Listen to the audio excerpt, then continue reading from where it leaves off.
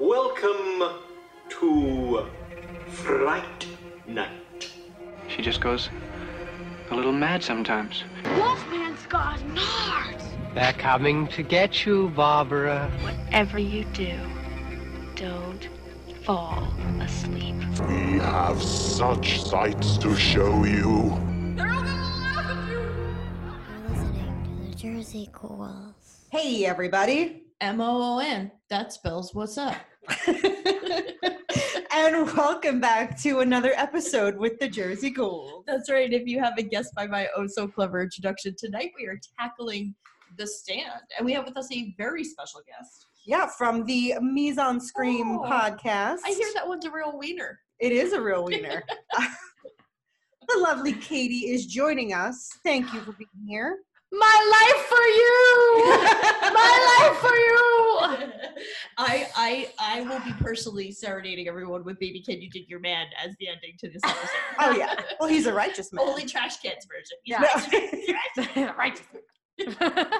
So to clarify, we're talking more about the miniseries from 1994 than the 1978 book, but we will kind of touch on some plot points from the book. Absolutely. Yeah. Absolutely. So this is a 1994 made-for-television miniseries adaptation of Stephen King's The Stand that was aired in May of that year, and was directed by Katie's best friend, Mick Garris. He is my best friend. And this was the 25th anniversary of its debut. And it also got this awesome 4K release from Scream Factory. And so they got a lot of celebrating for 2019 to 1994 Stand. Yeah, and I would argue this is probably, in my opinion, one of the Stephen King TV adaptations that holds up the best. Yeah, it has really strong acting and characters, except for Molly Ringwald. Her bangs are the real star of the show. Yeah, I remember the first time I ever watched this, and that was the moment I realized that outside of John Hughes movies, she's terrible. Like, she's really not a good actress. Okay. She doesn't react well. Like, she delivers her lines and then she just kind of is like she doesn't know what to do with her hands, and it was really distracting. She's definitely an ugly crier. That much I know. Like Carrie Mulligan over here. I think she doesn't bother me. Claire Danes. Have you ever seen Claire Danes? She's the Watching My So-Called Life. Claire, I love Claire Danes. I would do the dirtiest things to Claire Danes, but she is an ugly crier. And this is speaking from myself, who also ugly crier. I'm adorable 24/7, but the moment the tears start flowing, just put a bag over my head. Like, it is not pretty. So this book was based loosely originally on a short story by King called Night Surf that was originally published in 1969 in a literary journal, which gives hopes to me and every other aspiring writer out there, because if he can start in literary journals and magazines, then the rest of us have hope. Well, and I distinctly remember that story from when I was, a little 14, 15-year-old writer, having read it. And I was trying to write my own version of Night Surf, but I couldn't not just write Night Surf. I couldn't get around okay, we're on a beach and there's a plague and they're burning bodies and maybe it's I'm just writing Night Surf again. It's funny too, because you're not wrong. I feel like everything I've ever done, and I mean this as the highest compliment ever, is somehow an imitation of Stephen King. He has had such a profound impact on who I am as not only a horror fan, but also as an English literature person and a writer. Yeah. Well, it's something really interesting because he and Garris did a interview together about The Stand on Postmortem, which is Mick Garris's podcast. Shout out, because he's my best friend. And they were talking about how the way King writes is he doesn't believe in plot. He's like, I don't really believe in plot. I believe in the characters all existing and being able to travel with them.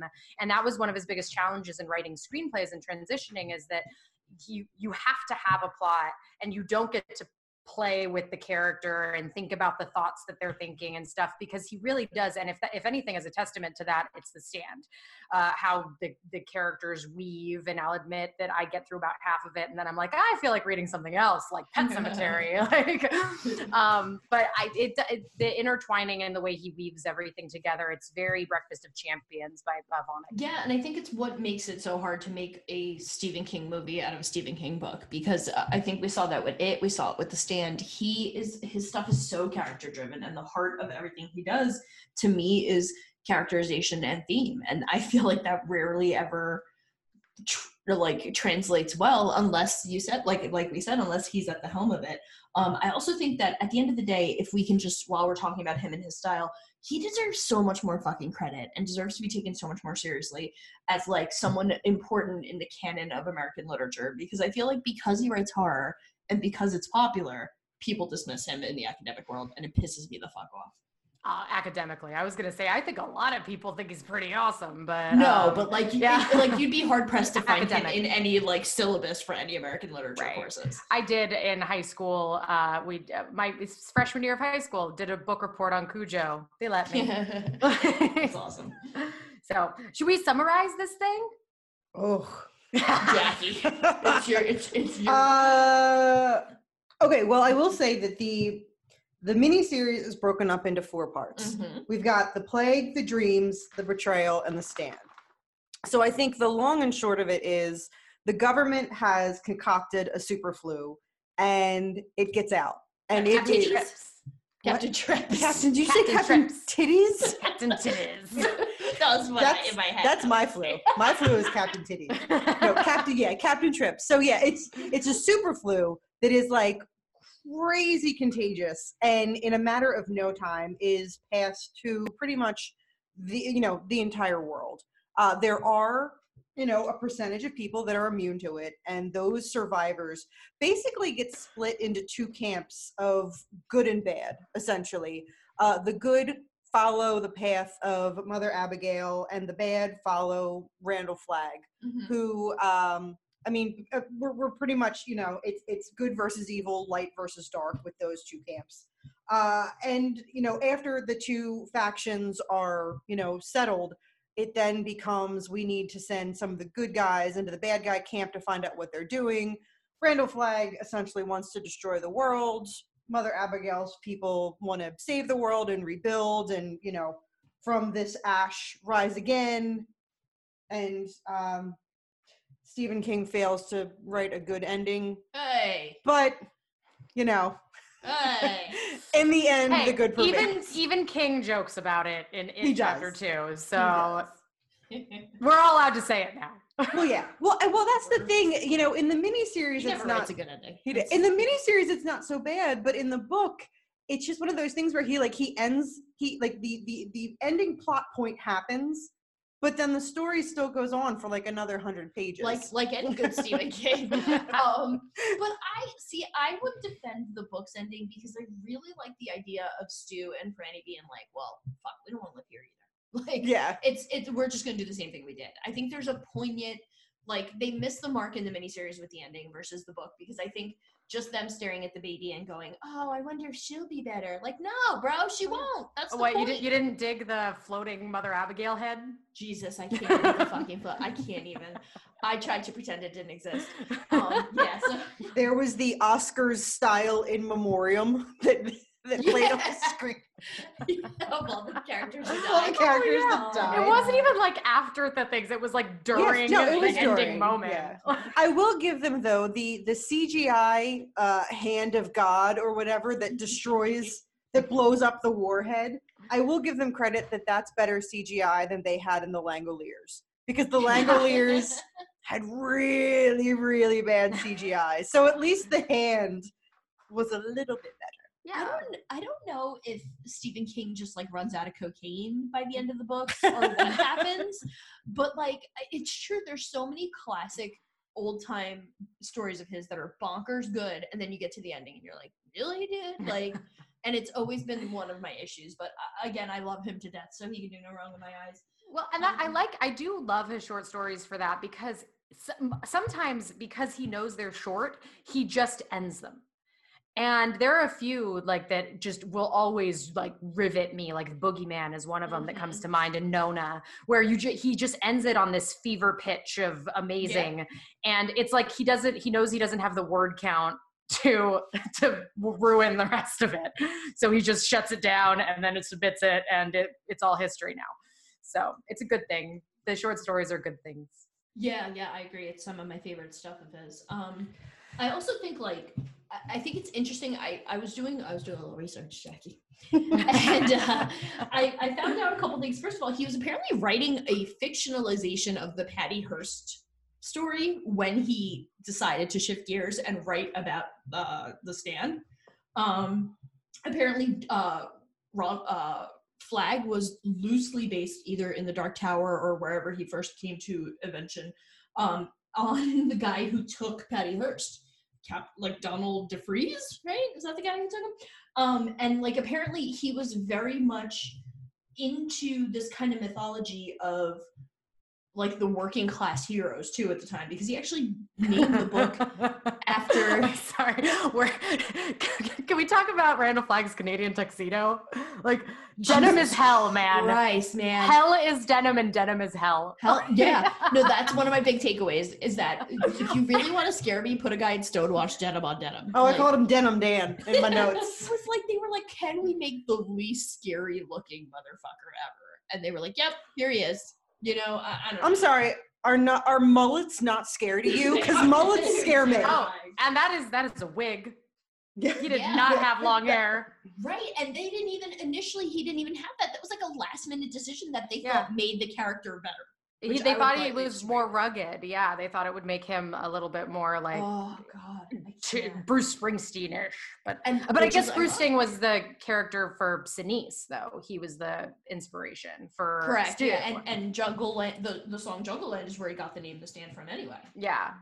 So I think there's Bruce juice flowing all through this, which I personally love. I love the Bruce juice. Yeah, born to run, man. Jesus, we're from Jersey. It's a required. Don't say it. No, don't fucking say it. I'm gonna say it. I'm Bon Jovi Jersey. Oh my God. I'm Bon Jovi Jersey. She would. No. Greetings from Bachelor Park, one of the best albums of all time. Continue. So there is in this miniseries, there is a bevy of cameos in this miniseries. So many cameos. Oh Wait, I have a cameo count. From the horror community. I think my final count was 6, not including why am I forgetting his name? The lieutenant, Ed Harris.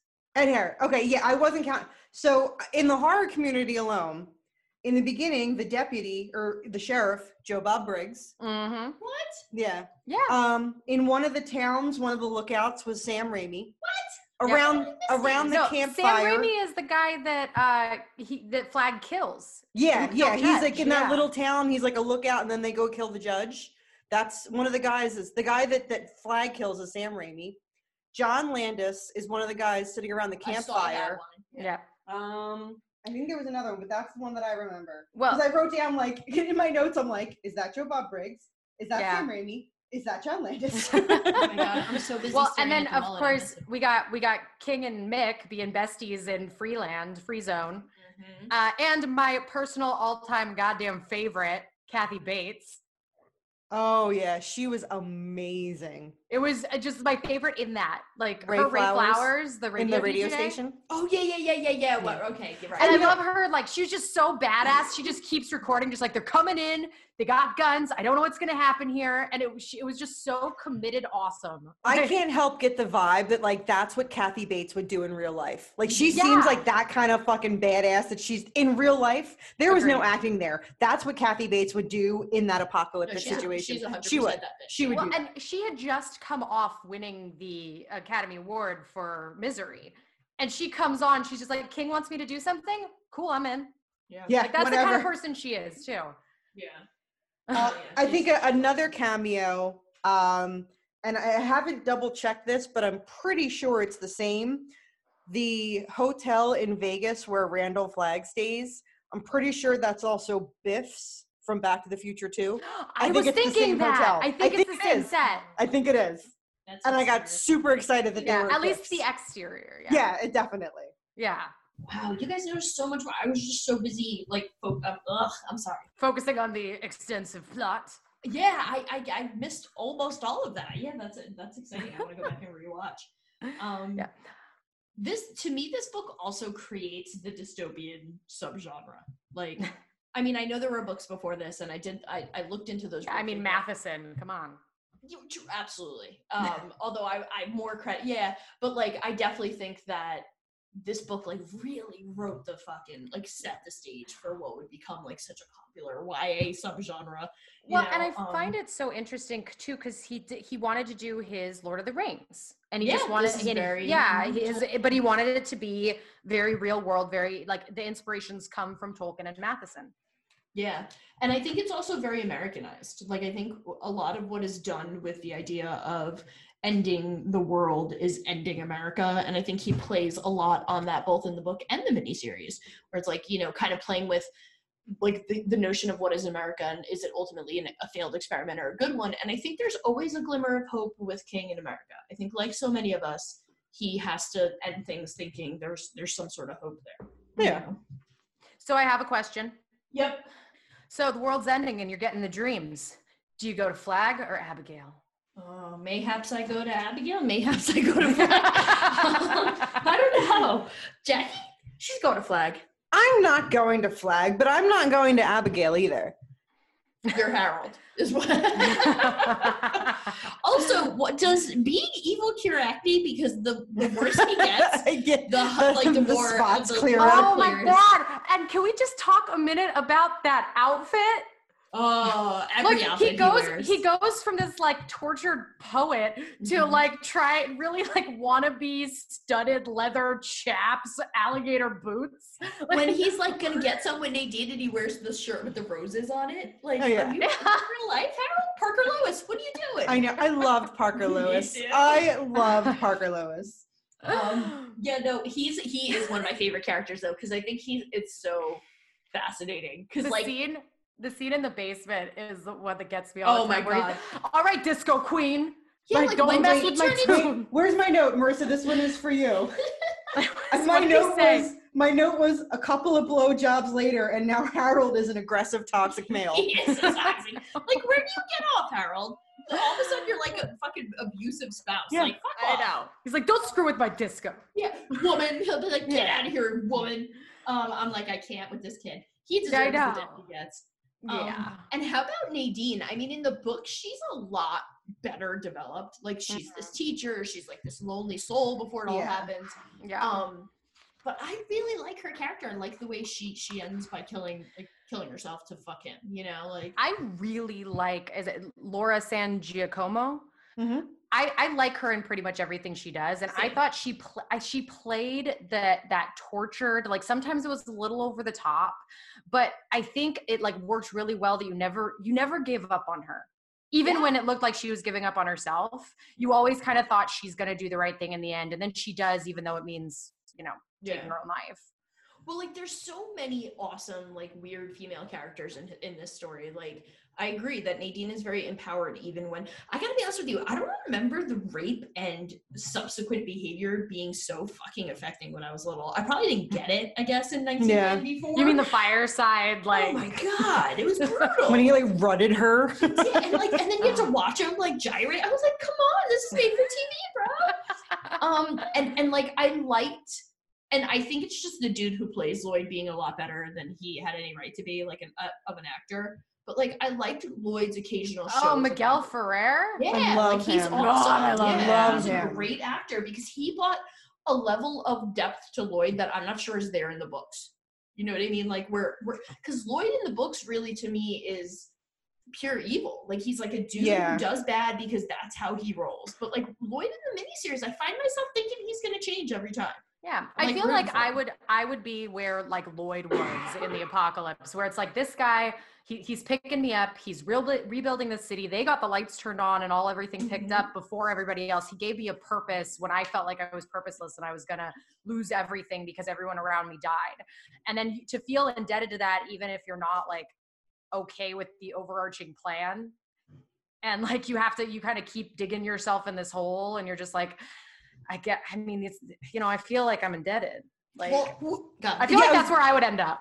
Well, you know, and that's exactly what I see in Lloyd, where it's like, you know, he has these moments of, I mean, he knows that he's on the wrong side. He knows that Flag is on the wrong side, but especially in the book, it comes through that everyone in Lloyd's life has failed him, has stabbed him in the back, has mistreated him, and Randall Flagg comes along and is the first person to ever lift Lloyd up in any sense. You know, he gets him out of jail. He keeps that promise. He makes him his number one.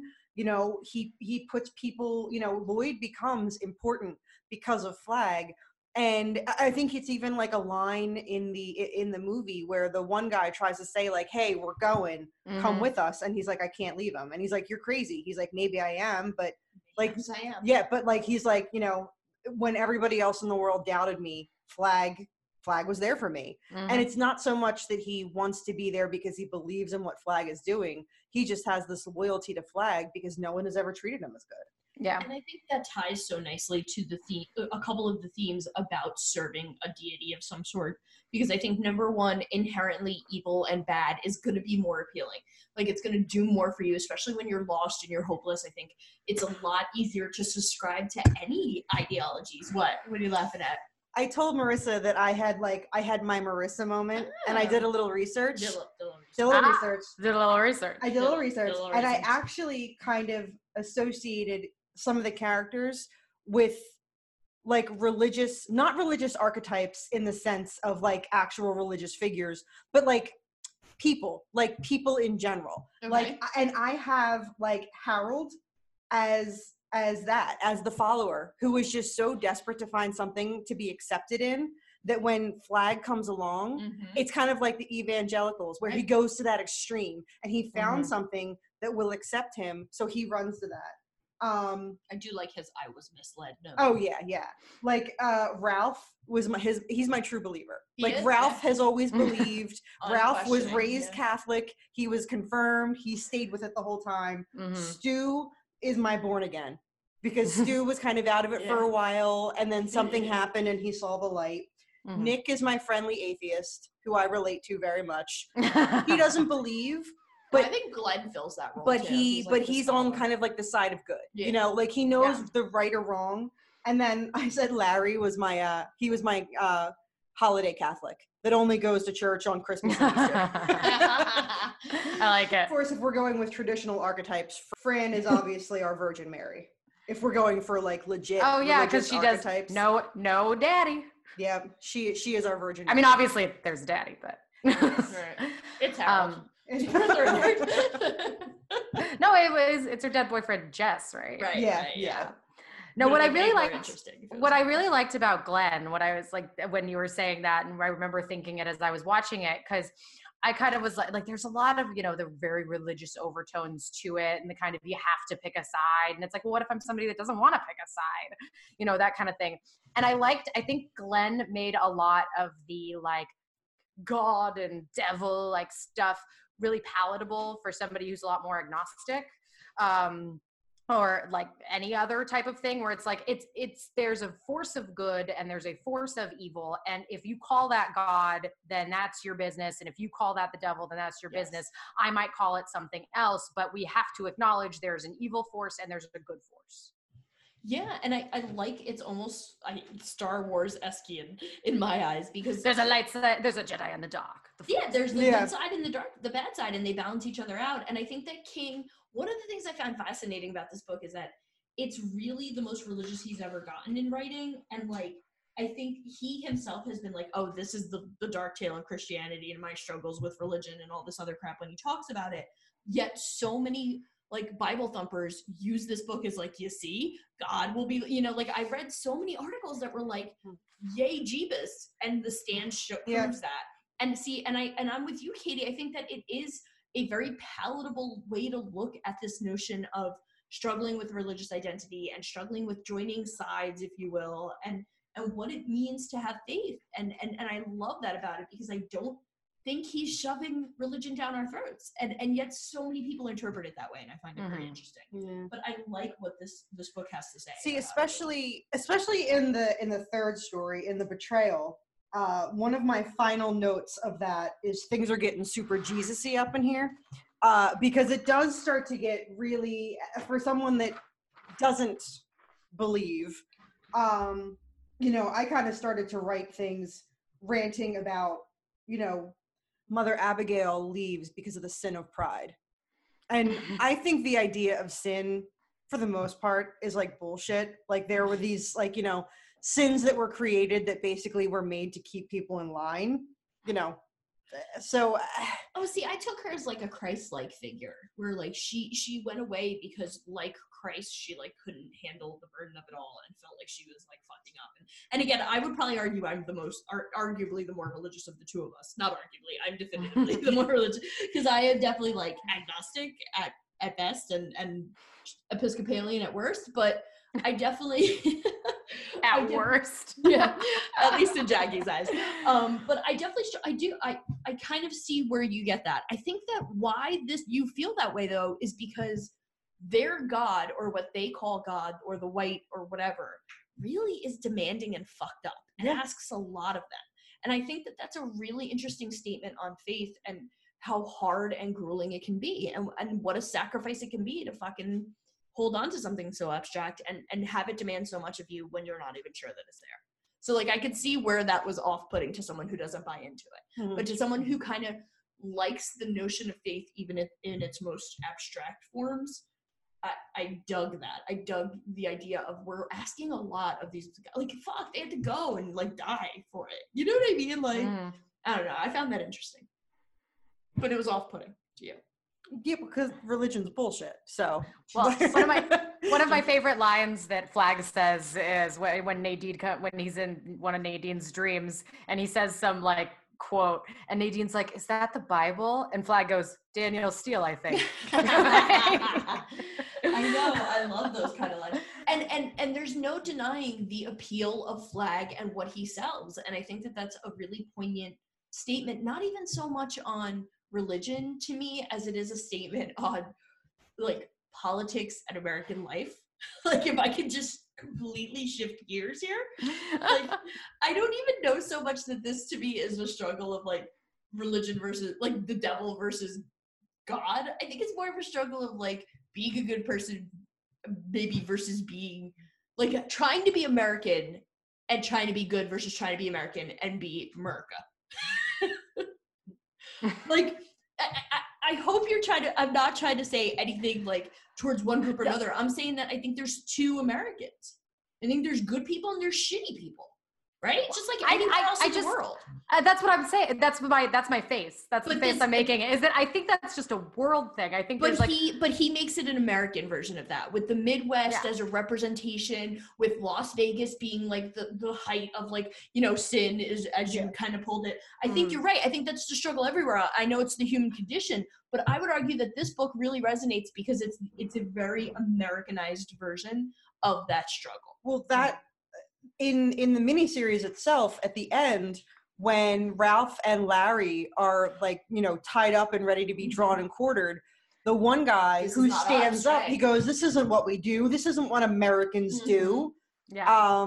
Yes. He actually, he flat out. And in the book, that speech is a lot bigger, and it kind of calls to this idea of the history of this country is fucked up. What are we? Are we the bad guys? Are we the people who rip people apart limb by limb? Or do we stand for something better? And I think that's the constant struggle that is uniquely American. I think one of the things I've learned about taking on America as my cultural identity is that we got some fucked up shit we've done, and we need to reconcile with that every day as American, like on a broad scale. And I think that to me, it's fascinating the way this book plays like that, because is that America? Is Flag America, or is the New Hope, New Land, whatever they call themselves? Boulder Free Zone? Yeah, Boulder Free Zone. There are no boulders in that zone. Right. And I think that's a very fascinating question. And even if you took it on like a governmental level, like what works? Does democracy work? Because I got to tell you, by the end of the story, they're very questioning whether or not their Boulder New Zone, Free Zone is going to work. Right. And we know the dictatorship doesn't work, but there were some good ideas that he had. Well, and there's the one part where they're talking about how like turning the power back on and everything that's happening in the Boulder Free Zone is very like we're just going back to the way it was. And maybe I identify with Glenn. But like how he talks about like we wiped ourselves out. And we're just going to say, okay, let's go back to what we were doing before. Obviously, something out there decided that we're not allowed to live anymore. And so, like, except for these particular people. And so, and we're just going to, go back to normal. Like, we're going to have democracy and we're going to, like, have all this stuff. It's like the one of the inspirations that King mentions for this story is there being, like, a chemical spill and the winds were blowing in the direction of this sheep farm and all the sheep died. And he heard on the news, one of the anchors say, like, I don't know who said it, that if the wind was blowing in the other direction, Salt Lake City would have been gone. And it's kind of like that. It's like the wind will blow and you might be gone. It's a force we don't understand is trying to get us to live differently, and we're just going back to our normal. I think it's something. If I could reference a Mise en Scream episode that you guys talked about, I believe it was in your Night of the Living Dead episode, about how it's kind of like it's like that species population check. Like every other species has this kind of built-in population check where it will plague itself and it will wipe itself out. And the only reason that humans, aren't wiped out is because we are advanced enough to combat the natural plague that tries to wipe us out. And, this speaks to the idea of at some point there could be a plague that we aren't ready for. There could be the super flu. Captain Trips could come through and we're just not ready. We're not equipped. It's too fast, it's too strong, and it's too smart for us. And then suddenly we're, a third of our population. Right. And is the stand then good versus evil, or is the stand us fighting against our own nature? That's like what I really get from this, because I think that at the end of the day, the capitalism and the consumption and so much of what makes America America is what kills us at the end. And you're right, we just fucking turn around and go right back to it. And I think the stand, so like I think Stephen King, like so many of us, is so torn on this, because like so many of you, he's obsessed with like the everyday, everyman like hero, like the working class hero trope. Yeah. And I think we see that with characters like Stu. I think we see it with all of his writers, because at the end of the day, these people are like Stu is just a normal dude. He even jokes about like being rednecky, but he's wise from observation and from experience and from looking at the world around him. And that, I think that's why King also, so many of his protagonists are writers, because I think writers by nature also observe the world around them more. And I think that what he sees is that, yes, this small town idea is so quaint and so lovely in theory, but can it be sustained in real life? You know what I mean? And I think that he, like so many of us, struggles with what it means to be American and what the identity of America really is, and if we are white or black. And that's why I've always loved this story, because I think it speaks to the heart of the individual. Like, would you hear Abigail or would you hear Flag? But it also speaks to our larger conscience. Are we a country that can stand for something good, or are we the bad guys and we just don't know yet? Mm-hmm. Well, and something else too, and maybe you guys can clear this up for me, because is that it seemed like both parties get both dreams. True. Like that, the people in Abigail's camp talk about seeing the dark man and immediately identifying him as a force of evil. So I kind of like got this interesting like thought that like you might get one or the other, but you might get both. And you're ultimately the one who gets to decide where you go, whether you're going to follow Abigail or whether you're going to follow Flag. Yeah, like, because Nadine and Harold are proof of that, right? Yeah. Because you have free will, and you can pick. But then if you go to Mother Abigail's side, you lose your free will because religion demands you to do things. So. Wow. No, she even says it in the book, or she even says it in the movie, that like you when she tells Stu and all of them, like, you got to go with the clothes on your back, you got to walk, you got to make it on your own way. She's like, it's your choice, it's your free will. But and then something else, this kind of bothers me, and maybe it's because I never got to the end of the book, but what two things. One, if we're talking Tolkien here, like Stu's our Bilbo, right? Or Frodo. So what, like Frodo breaks his leg on the way to Mordor, and Sam and the rest of them have to go, and then they just stand. And then something supernatural happens and blows up a nuke. And they don't even actually do anything. Like if they didn't go, Trash Man would have brought the nuke anyway, and it would have blown up. Like what?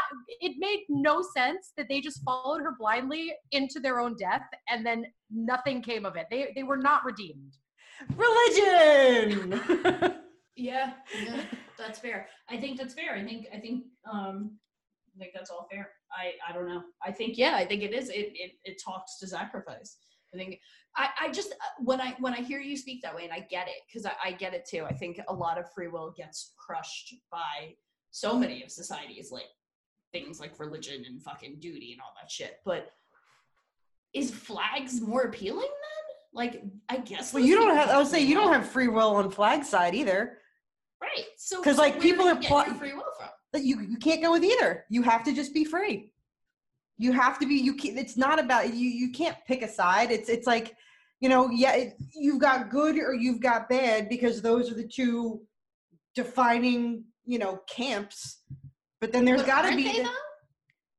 Yeah, but I think you can be a good person and not have to affiliate yourself to somebody else's agenda. I think it all comes down to, at least for me, it's my one of my favorite quotes ever, because I always remember it, and it's from Dogma, and Chris Rock says it, and I've said it before on Mise on Scream, and I'll say it again.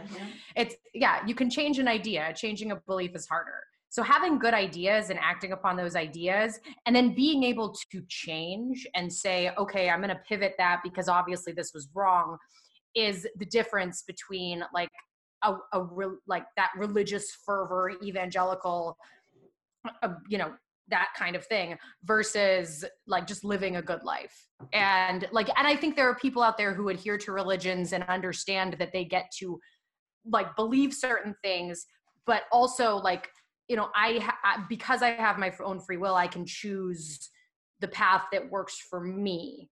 And I think that it's, as long as you keep it an idea, but when you subscribe to it, like it's a belief and you can't get away from it, that's when you're fucked. Yeah, I also kind of live by that rule too. And I also love the quote in Dogma when they talk about the cup. Like when raising my kids, I've also lived by this motto too, where like when you're little, your cup is little and it's easy to fill. And you need that cup because bad shit happens when you're little and you need something to rely on, something to have faith in. But when you get bigger, your cup is bigger and it's a lot harder to fill that cup. I love both of those quotes so much. I think that if I could like make my argument for why I do consider myself someone with faith, it would be that movie, because I do have these ideas and I like them, and they're selfish and they bring me comfort. And I acknowledge that because like I have a husband who's an atheist too, and he very much is like, that's just you trying to comfort yourself. And fuck yeah, it is. But I'm not hurting anybody. I was going to say, like, I can say that is truly one of the perks of having a belief. Yes, that's a perk that I don't have, I don't have a belief that's so strong that in times of strife, like I can just kind of, I don't have I can say a prayer or I can kind of reflect to my deity of choice and somehow feel comforted by that. Like you've got perks that I don't have. Yeah. In having your belief, which is nice. Again, I would own the selfishness of it, own the self-servingness of it, but I also know myself, and I know that if push came to shove, I would do whatever the fuck Abigail. See, but I don't think that that's selfish. I mean, for someone that has that belief, that kind of the need for that comfort, the need for that connection with your belief, it's like needing food. It's like needing water. It's part of your existence. It's part of what makes you get up and go every day. So I wouldn't call that selfish. I would that's just kind of part of your healthy lifestyle of you need to eat food every day. You need as she drinks sleep. Her water. As she, with her water. Yeah, like you need food, you need sleep, and for some people they need that belief. There are plenty of people in my family that kind of need that daily, affirmation with their God that kind of, my mother says prayers in the morning when she's brushing her teeth and bless my daughter and, keep my family safe, the whole nine. it's a part of some people's day. And again, like I said, I am sometimes that, yeah. I'm jealous of the comfort that people can receive from their religion sometimes. So it's like, you know, I'm gonna sit here and you know, I'm gonna talk a lot of shit on religion, but obviously if someone believes, I'm not talking shit on anybody. This is me personally. Disclaimer, if you want to believe whatever you want. Like I would never push my ideas of atheism on anybody. I would make the argument though that organized religion has done more harm in our world and history than good. Right? Yeah. I mean, any fucking person with half a brain knows that. Yeah. Jesus Christ. I said Jesus Christ. So I'm gonna throw down one of my. I don't have very many complaints about this miniseries because I shouldn't, but I will say that somewhere around the third act, the betrayal is where you realize that if you haven't read the book, you're probably a little lost because they don't do a lot of explaining of stuff. Because more than once watching this, it's been a while since I've watched this, and when the third part started, like suddenly Stu is, you know, doing an appendectomy on someone, and like there's all these other characters, and I'm like, wait, did I miss something? Like, where did these people get introduced? So many characters, yeah. The trash can man. Yes. Like looking at him at the beginning and looking at him at the end. If you haven't read the book, like you have to realize that his face is, he's got radiation poisoning because when he went down to get the warhead, he was exposed to so much radiation that he's pretty much just melting away. And it's like, it's one of those things where I don't think everybody fully, if you know, you don't fully understand every single thing that's happening if you've never read the book, just watching the miniseries, because so much stuff, obviously you have to leave stuff out. I mean, yes, it's a 6-hour miniseries, but this was also like a ridiculously, is this the longest one or is it the longest one? The uncut version of this is the longest. The uncut version? Yeah. And I think this set some sort of record for the most talking characters in a miniseries. Yeah, it's 125. Oh, wow. 120. I have it written down. Yeah, it's a hell of a fucking lot though for speaking lines. Like, it's like literally record setting. And yeah, you're right. There's just so much depth to every character that you just can't possibly get to that. Well, and Larry, you know, like Larry's not as developed as he is in the book, and I love Larry. Well, and I will say, as somebody who has never read the second half of the book, but I think this is where Garrus really shines, and I think that King's developed ability to tell the story shines too, is because even with like I don't see the radiation poisoning, but it's obvious that like he's decaying, and you can kind of get the sense that something has happened to him, whether it's he's been out in the sun too long, which is where we first saw him, or he's like melting because of radiation and stuff like that. You see that he's falling apart the same way that people with the flu did. And there's this kind of too, starting with the appendectomy, talking to that point, is like, it's okay that I didn't meet this character. I understand that they're on the road and they're trying to get by the best they can, and sometimes really terrible things happen. And so it wasn't, and that's what was introduced, that was what was shown. It's this kind of show don't tell thing that I thought was done so well in this, because it, like, I don't necessarily, yes, reading the book would give me more information, but it's not necessary to my viewing for that to be in there, for me to understand that, okay, yeah, they're on the road and shitty fucking things are happening, because it's that hard to get to where they need to go. There were parts where it was obvious that, like, okay, like, this would be more enjoyable if I had more information. But I can still watch it and accept it as is and enjoy what's happening. Agreed. Yeah, agreed. Garrus did such a good job. I mean, like you said, like 100+ speaking characters. Mm-hmm. Like this is a cast of too many. But it was I think, yeah, like I said, outside of that, you know, this is one of those miniseries where I will, no pun intended, I'll stand by it. It's such a good miniseries. And like, you know, it was like when you're flipping through TV and it like pops up on Sci-Fi. Like it's one of those, like, no matter what you're doing, you stop doing it and you're gonna watch the rest of it. Put it on. From no matter what point you're on, you just go from there because the stand is on. So, a couple random notes I had running through the old head while I was watching. First of all, apocalypse happens. I am fucking useless. My skills are reading and writing. Because, like, they turned the entire electric outlet circuit back on. Like, I couldn't even begin to do any. I'm not a doctor. I'm not a judge. I'm not a politician. I am useless in the apocalypse. True story, number one. Okay, you're not invited to the commune anymore. Yeah. No, you don't want me. Honestly, you don't want me. Maybe comic relief is the only thing I bring to the table. Okay, well then maybe we could deliberate. Also, if you had to cook and eat someone, I'd probably be a good choice. A lot of meat on these bones, you know what I'm saying? Number two thought I had is sending Tom and hypnotizing him the most unethical fucking thing I've ever seen. You're basically like, it sat so not right with me this time. It was the first time I ever had this thought, because I get that he's so innocent, he's so pure, and it's the perfect weapon against Flag because he's so simple, but they literally hypnotize him and trick him into God. Well, so there's two facts to this. I mean, two parts to this, of course. The first is that I like the idea that they realize they need to send him because Flag can't sense him. Flag said he knew from the very beginning who the other two were. They were waiting for the judge. And then he went to the number two. But because of the limited mental capacity of Tom, that he couldn't see him, so he was blocked. And I thought that was like a really clever way of like keeping Tom out of harm's way, so to speak. Another thing too is that Flag also appears in the Dark Tower. Wizard and Glass is where like he appears as Flag. So Roland and his merry band wind up in this alternate United States where the plague Captain Trips has taken over. And at the end, the Man in Black appears to them, but he's going by the name Randall Flagg.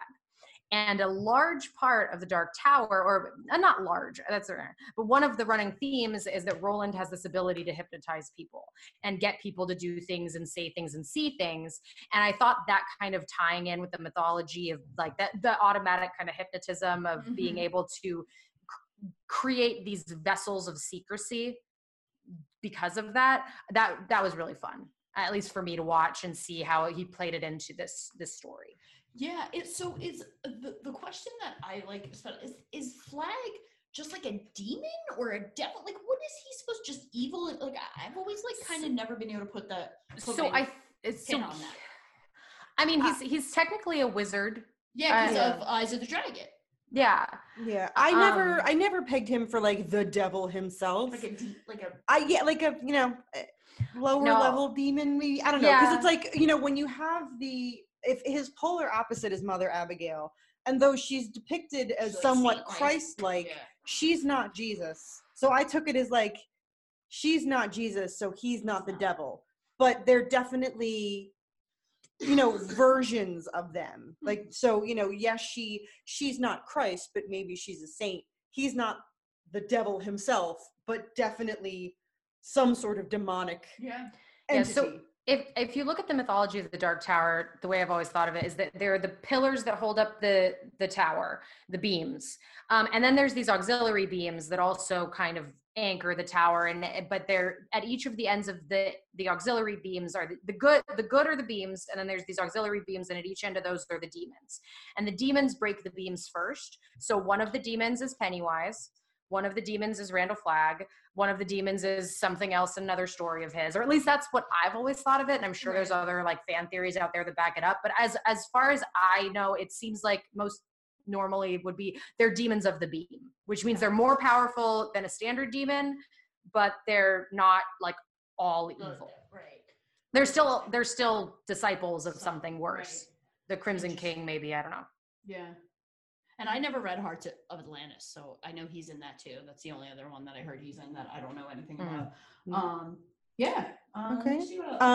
Dude, soundtrack though? Flag takes Yeah. Okay, I got the distinct pleasure of telling Mr. McGarris that Don't Fear the Reaper is probably that opening sequence is probably one of my all-time favorite things, just panning through. And they did a total fuck you to the censors too with it, because one of the things they were specifically told not to do was shoot any dead bodies with their eyes open. And one of the shots is them just panning into this woman with her eyes wide open, with that song playing, and it's so good. Yeah. And it uses like Don't Dream It's Over, They sing Eve of Destruction. So Don't Dream It's Over was originally supposed to be Fun, Fun, Fun by the Beach Boys. Ugh. And King fought for it and wanted it, and Garris was just like, no, we're not doing that. No, I think Don't Dream It's Over is so much better. Yeah, no, that one definitely is more atmosphere setting than I think. There's Fun by the song, Beach Boys, there? I think, would take you out of it. Yeah. With Don't Dream It's Over is a bit more poignant. Well, and that was, I think, the point was he wanted something that idiosyncratic and that kind of like off the normalcy of it, because there are so many shots in this with the idiosyncrasies. The other one that I absolutely love is when they turn the power back on and the first thing we pan to is all of the houses with the dead bodies and the electricity turning back on. And they got the woman at the table and her mixer turns on and you're like, and dude with the laundry. What's funny is in the book when that happens, when the electricity is turned back on in the town, they actually have to assign groups of people to run to all the different houses to turn everything off. Yeah, they allude to that in the Yeah, they make a mention of a turning off committee. Oh, right. But yeah, it's so I'm gonna present you guys with a question. Okay. Fuck, marry, kill. Okay. Stu, Nick, and Larry. Oh, that's a good one. I know mine, but I'm gonna open the floor to you guys. All right, ready? I'm ready. All right, I'm killing Stu. Fucking Nick, marrying Larry. Me too. Katie. That's really tough. That's a tough one. It is. Because I think yeah, I wouldn't be able to deal with a guy who doesn't talk. Me neither. Yeah, so fuck Nick, kill Stu, marry Larry. Yeah. Larry is a loyal boy, man. Oh, I love that. Like, I have Nadine like throws herself at him and he's just like, I'm married. I know. He's like, what are you right in He's front of my wife? post-apocalypse married. And it's like, right? yes. Dude, I have more than one note. Larry is my favorite. I love Larry. Where is it? Where's the oh yeah, there it is. So Larry is my favorite. I fucking love Larry. Larry with a beard. Hot damn. All right, now this is the only one that matters. F, marry, kill. Okay, time out. What?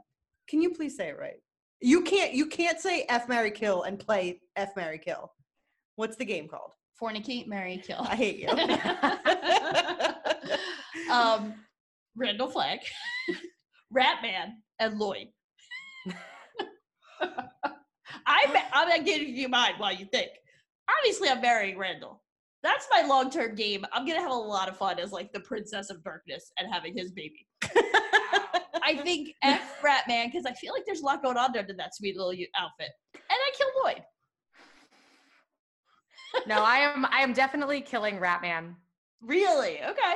Yeah, I don't know. I can't. It doesn't do it for you. It's the voice. It doesn't do it. Yeah, it's the way he talks. It's like I don't want to I don't want to be with some Yoda type. Like I don't know. He's speaking short. It's the short sentences and like it's talking about himself in the third person. Yeah, but in the bedroom is where you can get away with that. That is true. I think you know what? I think I'm with you again. I think I'm gonna kill Lloyd. Because he's, I don't know. I have to, fuck Flagg and marry Lloyd because I love Miguel Ferrer. I love him in everything. He's so awesome. Marry him in Twin Peaks. I'd marry him in this. Yeah. Yeah, he's pretty awesome. And then the other thing, like the real unsung hero is Dina. Can we talk about Dina for a minute? She goes over there and bangs Lloyd for like years on end. And they know she's there the whole time. And then the only thing she serves is she kills herself so that he doesn't get Tom's. Yeah. And she kills herself hard. Like that is one badass, like, I'm just gonna break this glass and then fall on it. Like that is neck on it. Yeah, like I mean I would, if it were me and I had to kill myself in that moment, I would be picking up the glass and trying to do a slit thing. I wouldn't fall on anything. Like that was badass. I respect. And she stabbed him. Yeah. Yeah. I mean, also I know it really didn't affect ballsy. him at all, but Also really ballsy. Yeah. I also liked how, like, Glenn and Dina in particular, like, they were so fuck you when they met Flagg. And I think that's so admirable because in my head, I'd like to think I'd be fuck you, but I'd probably soil myself, pee and poop, and then, like, try to be, like, a wise ass, but I'd be all stuttery and nervous. And he'd be like, you're sitting there in your own pee, I wouldn't be able to be like Glenn who like laughs in his face. You know what I mean? Like God, you make your poops and your peeps. I made my poops and my peeps, and then I try to say something clever, but I fuck it up. and then he just kills me. Like, that's how I die when I meet Randall Flagg. And then I'm all bad and salty in hell or wherever, or in nothingness, because you were right. And you're standing there to tell me I was right. Yeah.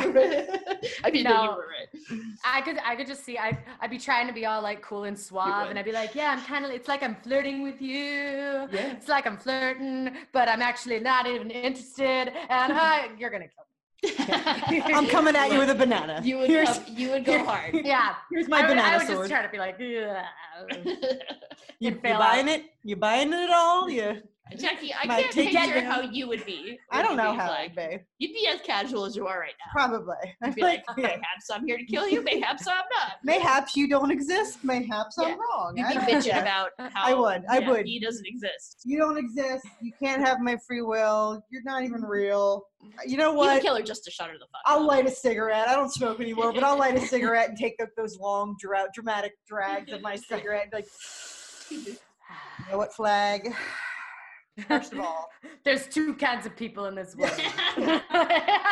You might buy some time with that, though. I would. I'd probably shoot the shit with Flagg for a while. I'm not gonna lie. You'd wind up I'm not gonna lie. I would probably shoot the shit with him for a little while. I'd maybe, I'd dissuade him from so much denim. She would join him. Like, I don't know that I would join him. No, because like I said, I don't want to be under anybody's authority. Like, that's not my jam. Like, I don't. Let me just. You know what? I'll be your friend from the outside. You know that you live under so many, like... No, I mean, I'm not talking about, like, lawful. I'm talking about, like, the voice of all of authority. a sudden you're like, I don't live under anybody's rules. I don't do that. I'm jaywalk right now. I'm not scared. Like, oh my God. I'm gonna go outside and litter. That's it. That's how I rebel. I rebel in like I'm gonna jaywalk. I'm gonna litter. What did you become like the fucking animal? Don't litter. Littering's bad. Yeah, she's a scumbag. That's bad. Yeah. Yeah. Yeah, you could jaywalk. That's okay. Yeah, if you get hit, that's on you. Yeah, that's true. That's true. So I wanted to mention something because I thought this was distracting to the point where I had to write a note about it. Like all of the unexplainable costume changes. Like so many. Nadine is on a bike riding to Vegas in this black strappy thing when Harold goes over the cliff. But then like the next time we see her, she's back in her, khaki pantsuit. Yeah. And then there's other times it's like, why are you people even dressing anything? Like the world is over. Franny what are you doing? Like some weird ass fucking like I don't know if she's just trying to find clothes that fit her in the room or not, but like, girl, what are you doing with half those outfits? I honestly feel like there would probably be, I would have like 3 outfits and they'd be t-shirts and jeans, and that's what I would cycle through. Yeah. Over and over again. Yeah. Yeah. The same. Yeah. I don't know. I mean, the world has ended. Like, you loot some stores and, suddenly I can afford White House Black Market, a pantsuit. Maybe I'm gonna I'm gonna wear a pantsuit for the first time because it's free. Well, I just like you're wearing this. You're on a bike. The Nadine one was the one that really gets me because it's like you're clearly not carrying anything with you, and like you just keep changing outfits. Like you're like, where did she get those? Yeah. Like you're not Madonna with 10 costume changes. Like what the hell? Harold's were the worst to me. Harold's story arc with like he just got worse and worse. And what I gotta tell you, I've never been. What is the opposite of turned on? Because when I saw him naked with his socks on, I wanted to barf. Like, we need a turn off committee for Harold. Yeah. Like I was so schemed. Nadine really took a lot for the team, man. She did. I like how she also goes full Daenerys. Like after she fucks him. Only like gray hair. With her flowy purple and like, except for nobody's there to do her braids though. So. No. Yeah. I don't know where these people get these clothes, but I gotta tell you, in the apocalypse, I'm getting outfits. You're right. I'm telling you, Malibu stores are empty, 12, and you can go in, and you know what? You can get that. Like I said, that you're power like getting suit. on the bike. You're like, fuck it, I'm gonna dress like. Yeah. Well, then I'm more concerned about the kind of clothes these people are choosing because let's go like psycho crazy. Nobody cares. Like it'd be awesome. Too. I'd wear like these giant bell bottoms with fur coats and like it'd be amazing. I'd go full on Mad Max. Like I'd get the skull on the top of my head. Like I would just go. Bonkers. I have some friends that can help you with that. Oh, perfect. Why am I not surprised that you do? I just envisioned myself in like a prom dress on a Vespa, just cause. Oh my god, I got to ride a Vespa for the first time. It was so great. Jelly. I want Vespa, you guys. Oh no, I want a little mint green Vespa. When we live in the home, we'll get one. We will. No, I think they're called rascal scooters. You want to come to the home with us? We're all gonna outlive our husbands. They're not Vespas. They're rascal scooters. We're gonna have our rascal scooters. We'll just call them Vespas. We'll call them Vespas. Absolutely. Yeah. We'll just paint Vespa on the side. Yeah. Like, oh, it's totally legit, guys. I got a Sharpie marker that's like it's gonna say like Vespa. I'll misspell it because I'm old. It's just that's my life. Okay. Yeah. That's what you in. We can fit one more in our screen. We're gonna continue Jersey Ghouls, but it'll with our unplugged microphones. Yeah, and like an Etch-a-Sketch. Because we're not gonna know. So like my kids will just be like, "Here, Mom, do your recording." Do your recording. It'll be just like when I was a kid again, when I would record onto the tapes cassette. And be like, me too. It's the Katie Show. Oh my god. I can't believe any of us are shocked that we do podcasting because literally we all made recordings where we were I still have tapes of my like stupid little radio shows. I hope I can find them. Either me or Jenny has them, but me and my best friend growing up, we had the show. And we used very good name. Yeah. You know what? Making Gravation. First of all, Making Gravation. Oh, Gravation. Sorry. If you're gonna speak Spanglish, do it correctly. But yeah, I had a karaoke machine. And instead of using it as a karaoke machine. This fucking hoity-toity bitch had a karaoke machine. I just spoke into the freaking recording. We had a little karaoke machine. And instead of using it as that, we just used it as like a fucking Fisher-Price tape recorder and recorded ourselves talking. And sometimes singing. We would sometimes sing, but we mostly just talked about boys. And fast forward 20 years later, really? Here we all See, are. I would do commercials, and then I would put a song in between them, I off the radio. Marie show for me. My brother and I would do entire segments, then we do musical interludes. Only like it would like I'll never forget singing Private Eyes. They're watching it. And my brother kept pushing me away from the microphone, and all you hear is my grandmother screaming at me to let me sing too. And I got to do the watching you. I just, you know what I need though? I need some good like old lady catchphrases, like Sister Abigail, Mother Abigail, Sister Abigail. Sorry, that is a wrestling move by Bray Wyatt.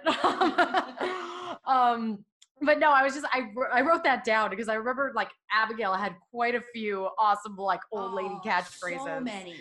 And I didn't get to write them all down, but I was just like, yeah, we're in the old folks home. We can do Mother Abigail catchphrases. Oh, I will on our podcast. Yeah. I think when I hit like 50, I'm gonna answer everything with mayhaps I do and mayhaps I don't. Yeah. Well, that's something that you and I have been saying for years. That's true. Like that goes back to college with us responding, mayhaps I do, mayhaps I don't. Yep. And I will often say M-O-O-N, that spells whatever I'm talking about, too, to be honest with you. M-O-O-N. That spells podcast. That's going to be the name of my next podcast. I'll stand all the time. So you know what, to go back to something, I'm just glancing through my notes to see if we haven't talked about anything. I'm going to go back and agree with Katie about Molly Ringwald's acting ability. Because I have a note that like Stu and Fran, like there's no chemistry. Like that's such a forced coupling. It doesn't work with Stu and Fran, like at all. And I don't want to blame that on Gary Sinise because he's a national treasure. Yep. So I'll blame it on Molly. Oh my god. You said national treasure. Drink. I literally have that every she's episode. A national treasure. Yeah. Well, wait, you have that Molly Ringwald is a national? Molly equals national treasure. No, okay, here's the thing. I'm not denying her treasureness. I'm just saying that when you watch her in anything other than like 16 Candles and Breakfast Club and that stuff, you realize that she's really not good at it. Like when other people are talking, you can tell that she doesn't know what to do. And when and she'll say something like with an emotion and then immediately just shut down and be like, and then she doesn't know an open mouth, like toothy breather. She'll be like, yeah. A little bit like that. And it's her like, and she says her lines like with this, like, it's only important to her that she says it, and it's not in any way reacting to anyone else around her. Like, I'm sure she would have a very successful one-woman show. Jesus Christ, let's hope we don't meet her and then we have to go back and cut this episode too.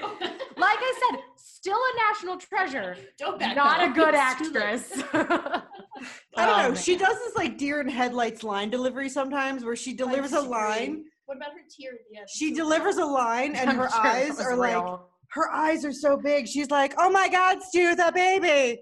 The baby, Stu. And her eyes are gigantic wide. Well, and so much of this movie is this over-the-top soap opera acting. And I love it. I can't even hate it. Like, it's so... And it's all 90s sitcom stars. Yeah. It makes me really happy, too. Like, nobody knows who Parker Lewis is anymore. You know what I think is so funny is that King really wanted like Christopher Walken or someone like that to be Flag, and Miguel Ferrer wanted to be Flag, and then they saw what was it? Miguel Ferrer would have been a better Flag.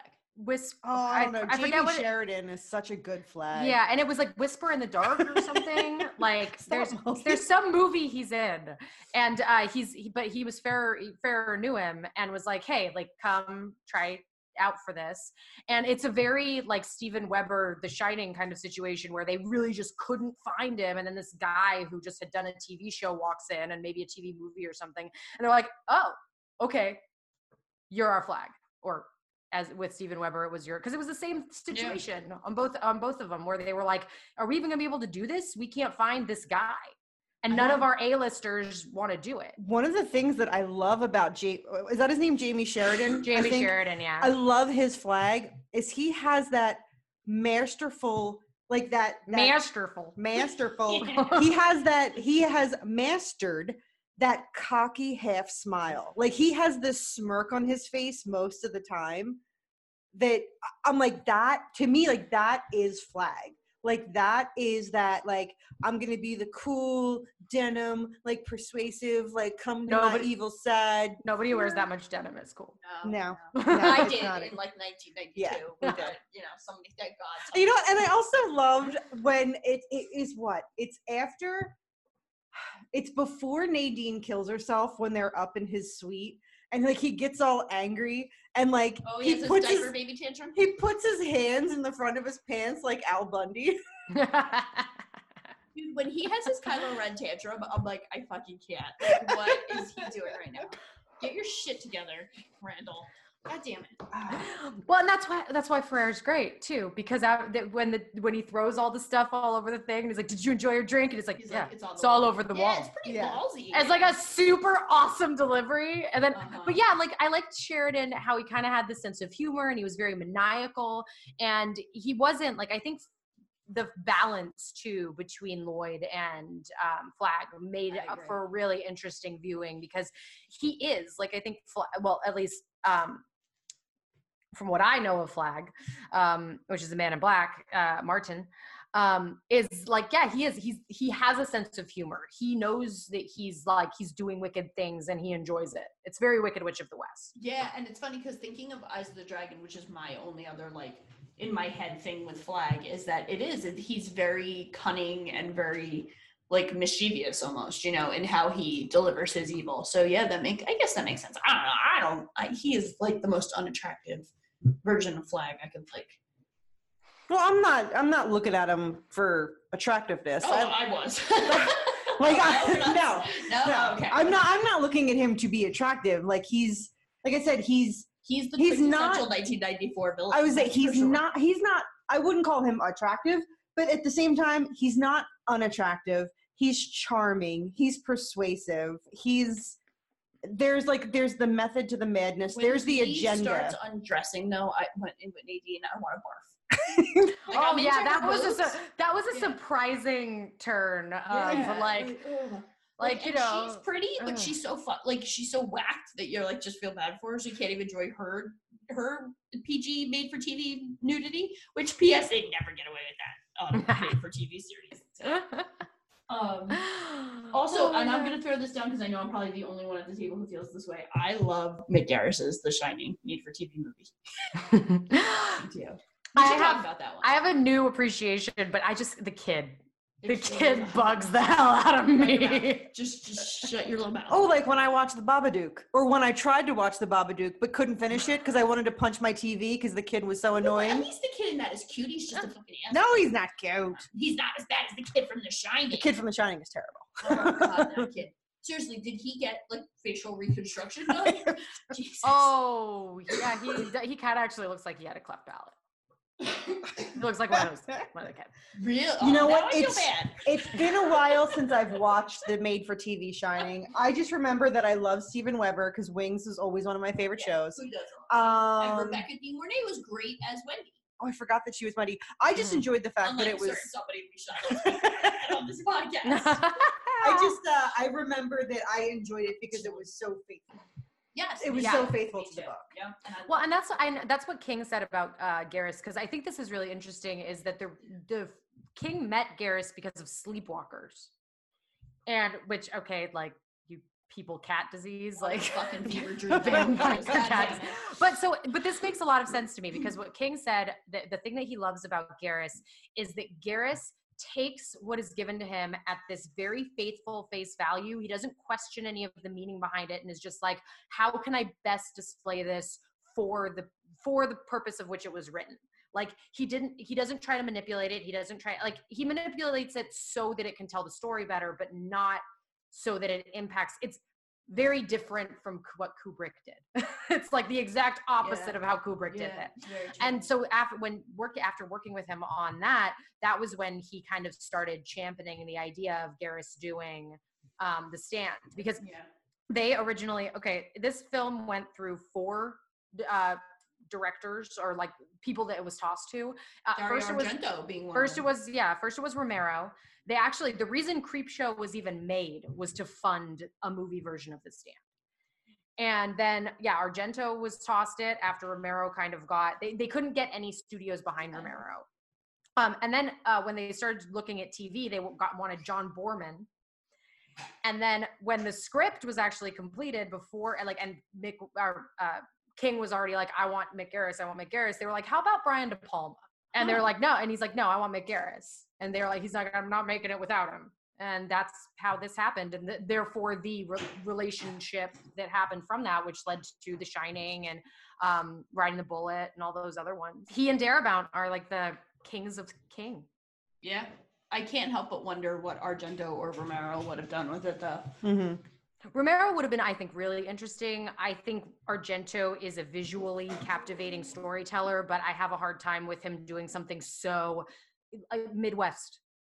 Yeah, that's a good point. So American and also so character driven. I don't think that's his strong suit. No, I think his strong suit is the visuals. I think I enjoy a lot of his movies because of how they look, not necessarily how they're told. It got 6 Primetime Emmy nominations. It got a win for makeup effects. Nice. That scarecrow face and that demon face and his little red eyes get me every time. Trash Man's makeup and and because they had such a limited shooting schedule, they couldn't do facial hair on their guys, so they would cut their long hair and attach it to their face with static electricity. They would like electrify them and then stick hair on their faces. Oh, that's funny.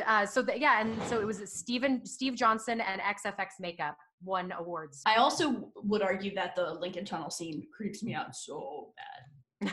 Like the idea of having to walk through the Lincoln Tunnel, like having grown up there and like spent so much time going across the bridge and the tunnel, so fucking terrifying. I don't know why he didn't pick the bridge. Yeah, so and actually Eli was going to be here with us because he knew Mise on Screen was going to be on tonight, but unfortunately he's out in the desert looking for nukes, so I don't think he's going to make it tonight. Yeah, he ran off going on his scooter. No. I can only assume he means Marissa, but no,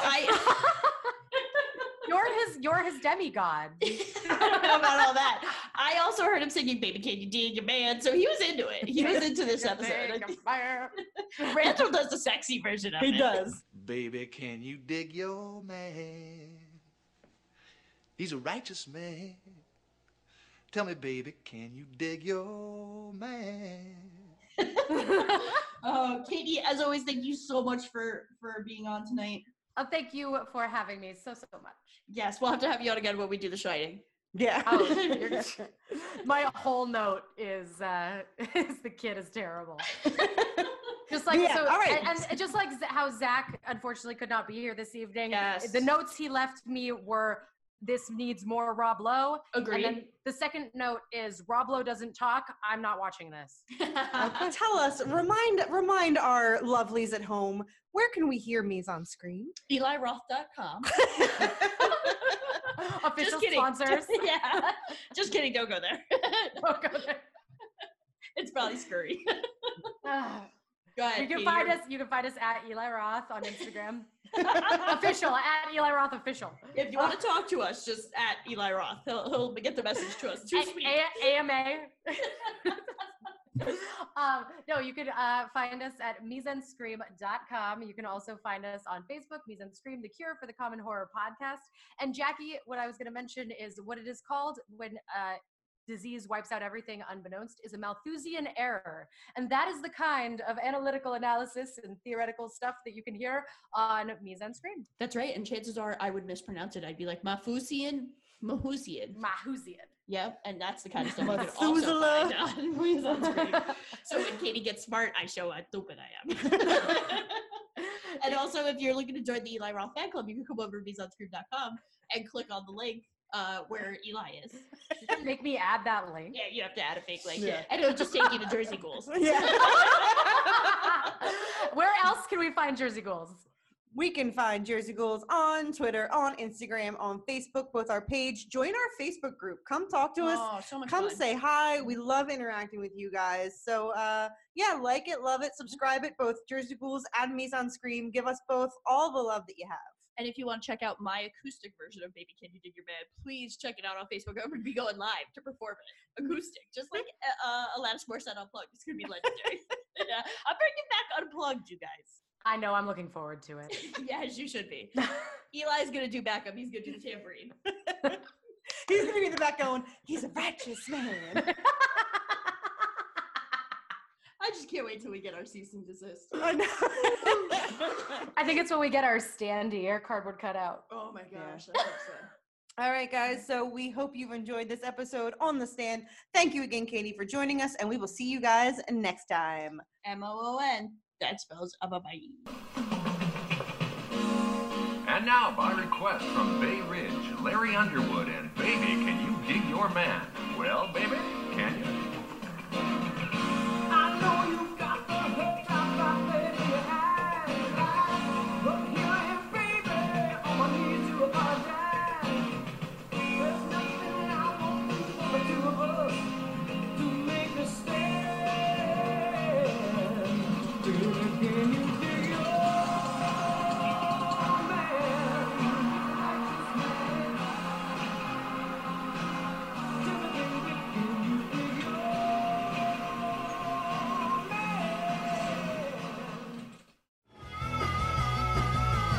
You're listening to the Geekscape Network.